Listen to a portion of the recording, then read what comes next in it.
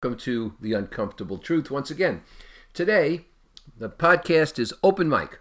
That's right, open mic, just like I have right now. You know, there were comedy clubs, probably still are, that featured open mic nights. You didn't have to be chosen to be there. You didn't have to have a gig. People from the audience could come up and do their thing. You might hear something original and good occasionally, but you mostly saw flop sweat. Most people aren't good at comedy extemporaneously or even prepared. Karaoke bars aren't what they used to be. Kind of cute.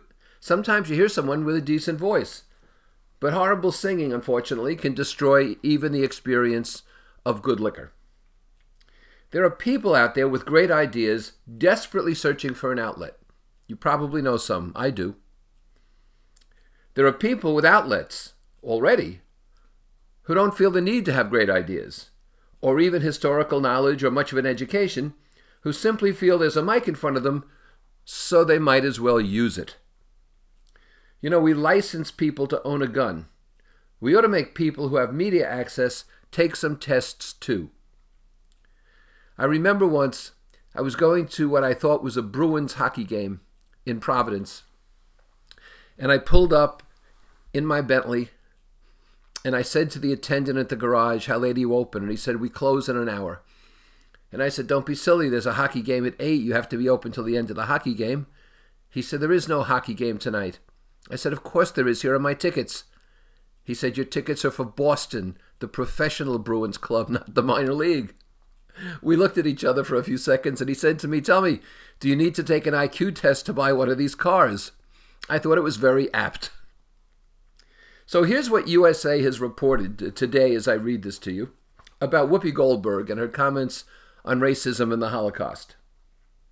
Quote, during a discussion with co-hosts, Goldberg claimed the Holocaust, which involved the murder of 6 million Jews and other victims, was not about race.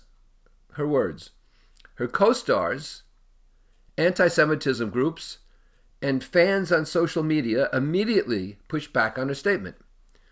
The TV host quickly apologized and addressed her comments on air during The View the next day. Unquote. That's the article.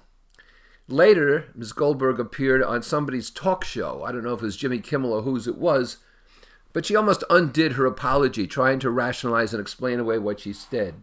And despite her later apology, ABC News President Kim Goodwin announced Goldberg's suspension on February 1st, effective immediately for 2 weeks. The president said that Ms. Goldberg needed some time to reflect on what happened before she came back. Now, Ms. Goldberg might have heard her erroneous description of the Holocaust because it was about race. The Nazis identified the Jews as an inferior race, and unlike racism today, decided on genocide as the answer. They tried to kill every Jew around them and would have done so worldwide if they were globally successful in the war as they had hoped to be. But they decided they would gas and kill, murder and shoot, hang and knife the Jews.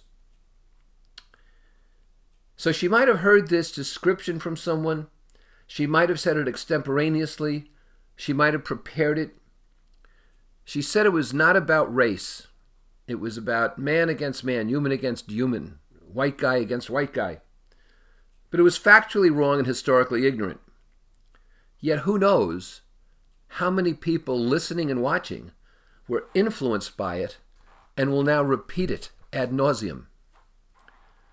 The Nazis indeed saw the Jews as an inferior race and were acting to annihilate them.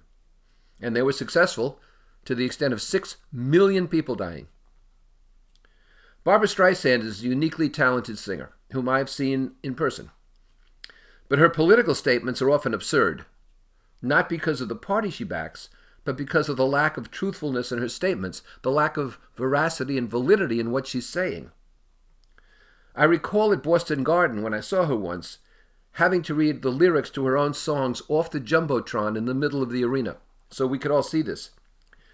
But her patter, her talk in between songs, and her political statements, and at the time her bashing of Bush, were also printed there, so she could read them. And they were more embarrassing, both reading them and listening to her simply replay them. She's the source of the statement, by the way, "Shut up and sing." I don't think Whoopi Goldberg is prejudiced or a deliberate contortionist with the truth, something I think that Joe Rogan is. But I think, like many with the accidental privilege of a mic in front of her, she's often careless about what she says, and she doesn't base her utterances on fact so much as personal perspective and what she hears from people who share her views and her lack of knowledge of other views. To the credit of her co-hosts, they pushed back. They challenged her. They said, you can't really be saying what you're saying. To the credit of her boss, he invoked some consequences. There needs to be consequences. A 2-week suspension isn't going to kill her, but maybe it will make her reflect. I hope, to our credit, we use our brains and sources to find the truth and not to continue to rewrite history as though that's going to improve the future. And that, my friends, is a highly uncomfortable truth.